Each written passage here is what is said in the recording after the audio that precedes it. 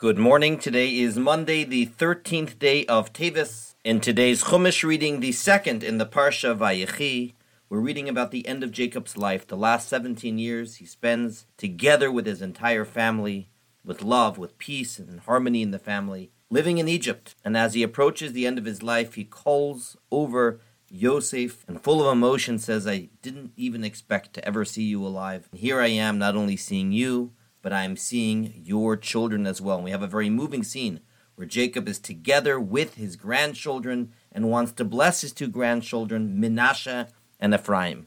Manasseh, being the older one, would typically have grandpa's right hand on him. Ephraim would have the left hand. But mysteriously, Jacob, when the two children are brought in front of him, crosses his hands, putting his right hand on Ephraim, his left hand on Manasseh. And if there's anyone that should know the dangers of favoring one child over the other, it is indeed Joseph. And Joseph corrects his father. His father is difficult to see at this point in his life, and he corrects him gently and says, Dad, he's the older, he should have the right hand. To which Yaakov says, I know, my son, I know, but there's reason for which I'm doing it this way, and he insists on putting his right hand on Ephraim, which is very puzzling. And the commentators say that one day, the great ruler Joshua, who is the successor to Moshe, is going to indeed come from Ephraim, which is why he got the prominent right hand. Nonetheless, the reader is left wondering, why was it really necessary to cross their hands? Fortunately, we see no sibling rivalry at this point between the two brothers. After an entire book of Genesis full of such rivalries, nonetheless, we are all still left with the question, why? What does Manasseh represent? What does Ephraim represent, and why here would Manasseh be the older, and yet the right hand goes on Ephraim? And the Rebbe brings a very moving explanation, and he says, keep in mind that these were the two children for the first time born in Egypt. It would be almost like being born in America, away from the old country, away from the shtetl. They are not born with the rest of the family in Israel. They are raised in Egypt, in modernity, with their father as the viceroy, in a very different set of environment than all of the other grandchildren of Jacob. And in a sense, that was what made them so special, that despite the fact they grew up in Egypt, they retained their connection to their faith, to their Judaism, which is why they are raised to such a high status in Judaism up until today. Around the Shabbat table, parents will typically bless their children to be like Ephraim and Manasseh. But within these two children, each represent a different path to maintaining our connection to our Judaism, even if we are in modernity and even if we are a minority. Manasseh in Hebrew means God made me forget all of my youth. That word nashani means to forget. Ephraim, on the other hand, means Hashem has caused me to be fruitful in this new land when he was in Egypt, achieving the success that Joseph did. Comes along the Rebbe and says these are the two paths. In calling his first son Manasseh, Yosef is alluding to that by acknowledging this thread of forgetting the past, you're actually giving yourself a constant reminder of who you are and where they came from. Yosef is saying in Egypt, it is inevitable that we will forget. We're going to have children who never saw Jacob, who was never in the land of their forefathers, children who are not growing up in this vibrant Jewish environment that is saturated with holiness.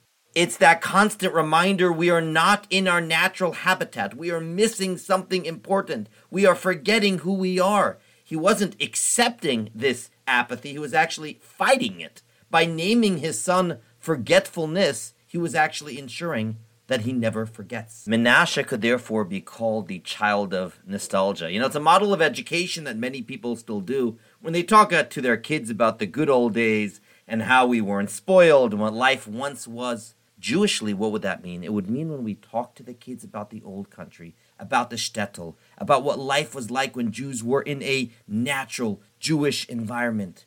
It's telling great stories of Jews that once lived and their piety and their holiness. It is when we talk about all the generations that came before us and we say we must continue on the tradition because they are passing on the torch to us. Never forget where we came from. It is an education model that is very much based on memory.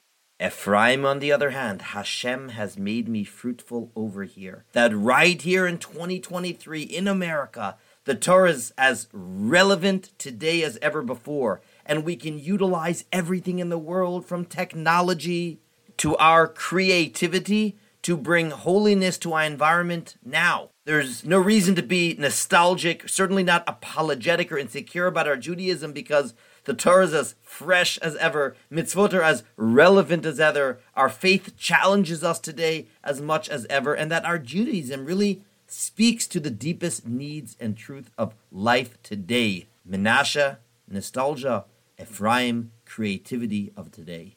Menashe is the dangers of today. Ephraim is the opportunities of the day.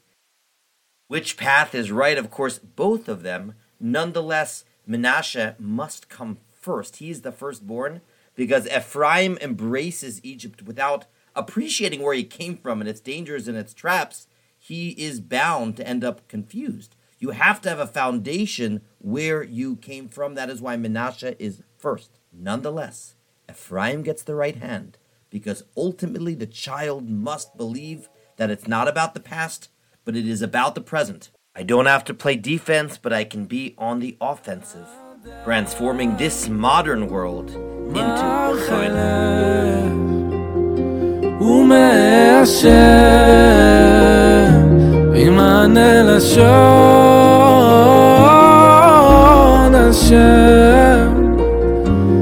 שפתי תפתח